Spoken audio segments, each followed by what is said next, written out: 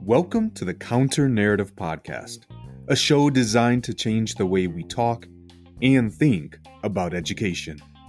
By sharing stories of successes and triumphs, we aim to challenge the dominant narrative that often negatively portrays our disenfranchised populations. I'm your host, Charles Williams, an urban educator for more than 15 years, a current school principal in Chicago, an educational consultant, an equity advocate, and the co-host of Inside the Principal's Office. Let's get started. This podcast is a proud member of the Teach Better Podcast Network. Better today, better tomorrow, and the podcast to get you there. Explore more podcasts at www.teachbetterpodcastnetwork.com. Now let's get on to the episode. This episode is a pause to ponder segment. These bi-weekly sessions will allow me to share with you my personal thoughts and reflections on a wide spectrum of topics as they relate to education. It is my hope that you will be able to take something from these segments and apply it in a meaningful way as you continue to do amazing work.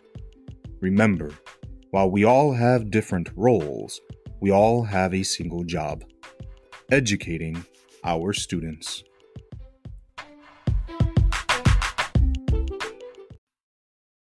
So a while back, I remember reading the narrative of Frederick Douglass, and there's a section in there that has just resonated with me, quite frequently throughout the years. And as you know, right, that slaves were not allowed to learn to read or write. And so when Douglass learns to read, he starts obviously reading a ton of literature and information. And in doing so, he discovers the concept, I shouldn't say he discovers the concept, but he's reading about freedom and rules and regulations and things like that. And he starts to realize the hypocrisy of the situation in which he finds himself. But I think as he describes, one of the biggest issues that he has is that he has this newfound information, this newfound knowledge, this newfound understanding. And yet with all of that, he often feels powerless to do anything about it. And it leads to great stress, to anguish, because he's just becoming more and more cognizant of the issues that are surrounding him, the things that had always existed, but that he was just unaware of. And I say all of these things because the more that I continue to do this work, the more aware I become, the more knowledgeable I become, and the more aware and knowledgeable I become, I think the more frustrated that I get. And I say all of this because not too long ago, my grandson has started school. He's about 4 weeks in, and it's been rough. As schools are, as I'm starting to see kind of the other side of how schools can treat families, and they want to evaluate him for an IEP. And I started looking at the evaluation tools and started thinking about how we utilize assessments and things along those lines. And I don't know why it crossed my mind, but it did. I started to think about how often, especially in younger grades, concepts are founded in folklore and mythologies, folktales, right?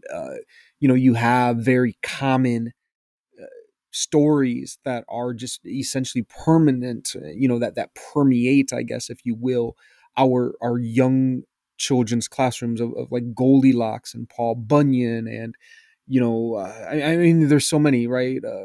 The gingerbread man, right? There are all these stories that we learned, growing up, right? Disney is a huge aspect of that, right? You got Cinderella and Snow White, and you have what's her name, Rapunzel.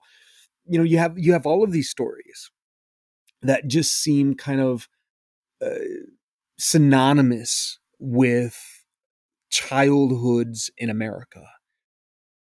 And of course, I start to think about it and I said, well, this is extremely Eurocentric, which I think is just obviously a reflection of this, our schools, systems, and society, and how it's constructed, right? It is heavily, heavily Eurocentric. And so I started to think about, what about all of the students who come into our spaces from other locations? Right. I remember at times having conversations with my wife and I bring up a story or a concept and she looks at me like I've never heard of that. My wife was born in Guadalajara and she lived there until she was a little bit older, and then she came here to America. And so there were some of those elements that she never received. And yet, there are plenty of stories with which that she grew up with that never found their way into common American pop culture, I guess, if you will. And thus, when we would read assessments and stories and things like that, those items were never there. You know, and I can't help but think to myself, as we're assessing students and these differentiated backgrounds, of course, as we talk about being culturally relevant and culturally responsive, you know, how ingrained ideas and concepts must be within a story that I might completely have at home, because within our family, that oral tradition is still alive and we still talk about it and we still share it. And those stories are used to teach lessons and to pass along knowledge and information. But then I get to school and that those things are not taken into account. They're not valued. They're not considered. Instead, I must now learn a new story and all the nuances that go along with that. So when you assess me on that, I'm still wading through all of these various levels compared to the student who's sitting next to me, who has grown up with said story and has that ingrained within their own systems. It's just those little things that I don't think that we often think about, and then yet we sit back and we criticize and critique the struggles of non-native students. And to give you an example, this week was Spirit Week, and we had Character Day.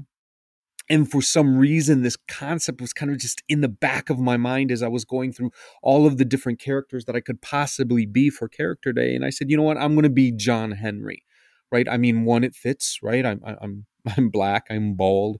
I would like to think that I have an athletic build. So, I was like, I think I could pull this off. Maybe not as well as Terry Crews, right? And his movie adaptation. But, I said, I think I can pull this thing off.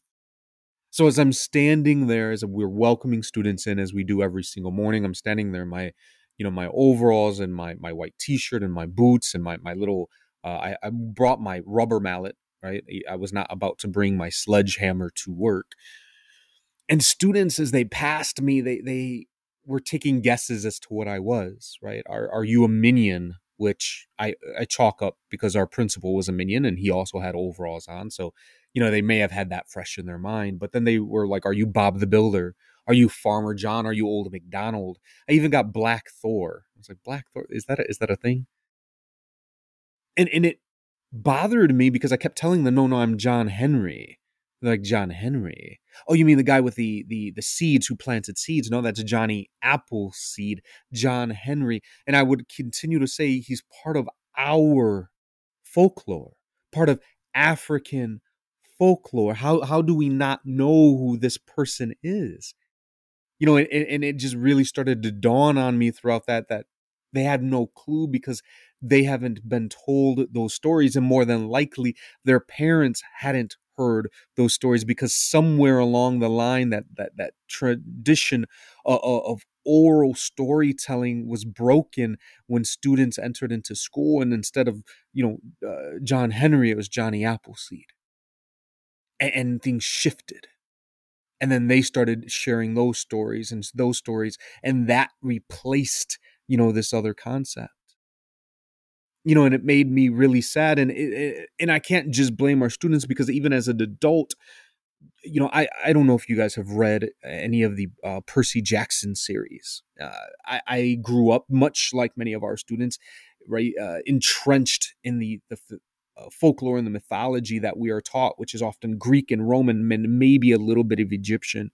And so I was always fascinated with Greek and Roman mythology and the impacts that it has on today's world. And I would dive into it and learn as much as I possibly could. And then, of course, when the Percy Jackson series came out, I dove into them, even though they're young adult stories. I read them and read them and read them and just immersed myself in this world. And I think it was last year during our book fair, I saw that Rick had released another series, right? There was the Roman one. There was a series that I was not aware that he had released, which focused in, and if I'm not mistaken, it was Asian folklore, Latin American folklore, and African folklore. And we happen to have Tristan Strong. Tristan Strong, I believe it Punches a Hole in the Sky. I believe that's the name of the book. And so I picked it up. Right? I bought it. There were two copies. I bought one for a classroom. I bought one for myself. And I took it home and I started reading it. And I entered into that stage of Frederick Douglass, where as I was reading, of course, I read about, there was Anansi, right? The holder of stories. John Henry was in the book. But it was interesting because I came across Brer Rabbit, Brer Bear, Brer Fox. And, up until that point, I guess, the only experience that I had with them was Splash Mountain in Disney World, right? I remember those characters in Song of the South, right? And then I remember that, that's a whole nother story. But also on Splash Mountain, I remember these characters, but to me, that's all they were. There were these just random characters, right? Far below the hierarchy of Mickey and Goofy and all of them. They were just part of the Disney franchise and nothing more. And yet, as I read this book, I started to realize exactly the I guess the position that they had in African folklore of rising to the level of essentially of being gods. Now I knew everything about Zeus and Hera and Persephone and all the Greek gods and their Roman counterparts. But I remember sitting there reading the book and I said, how in the world, as a grown man, did I not know this? No one ever told me the stories about, the Brers, about Anansi, about Gum Baby. No, nobody ever told me those stories. They were not part of my cultural background, my upbringing. And I was frustrated and I was furious. And so, of course, as I was walking through the school, and students were asking, I eventually created a poster with a QR code to share with them. This is who John Henry is. I need you to learn. I need you to understand. And of course, it gets me to think that maybe, just maybe, this is going to need to be an after-school club or an organization that we create as we begin to dive into the cultures, the myths, the folklore that are from our own backgrounds that we have let die. I would be remiss if not to think about the story American Gods. And there was a part in there where they were just talking about this is where gods go to die, when people forget about who we are, when people stop talking about us. Well, I'm telling you right now that I refuse to allow that to happen to the African folklore that I don't even completely understand or know, but I am going to dive into that and I am going to continue sharing that with my students, with my children. And so if you're listening to this right now, I would encourage you to do the same, to explore your own cultural background and to understand what stories exist. Whether you know them and they were shared with you, or maybe you have no idea. But to take those stories and not just for yourself, but to continue sharing them. So maybe we can bring those gods, those mythologies, that folklore back to life. Until next time.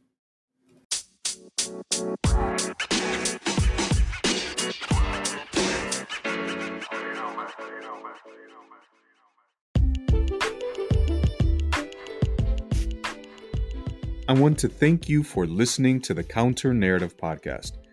If you're enjoying the show, please be sure to like, subscribe, and of course, share it with friends and family.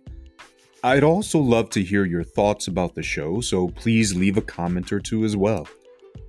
Now, I'm not sure what platform you're using, but the show can be found on Anchor, Google Podcast, Apple Podcast, Spotify, and plenty of other platforms. If the show isn't on your preferred site, let me know, and I'll be sure to get it up and running. This podcast is also featured on schoolrubric.com, where you can find educational articles, videos, and interviews with educators from around the globe. Be sure to connect with me and other listeners by following the show on Twitter at the CN Podcast and joining the show's Facebook group. Take care.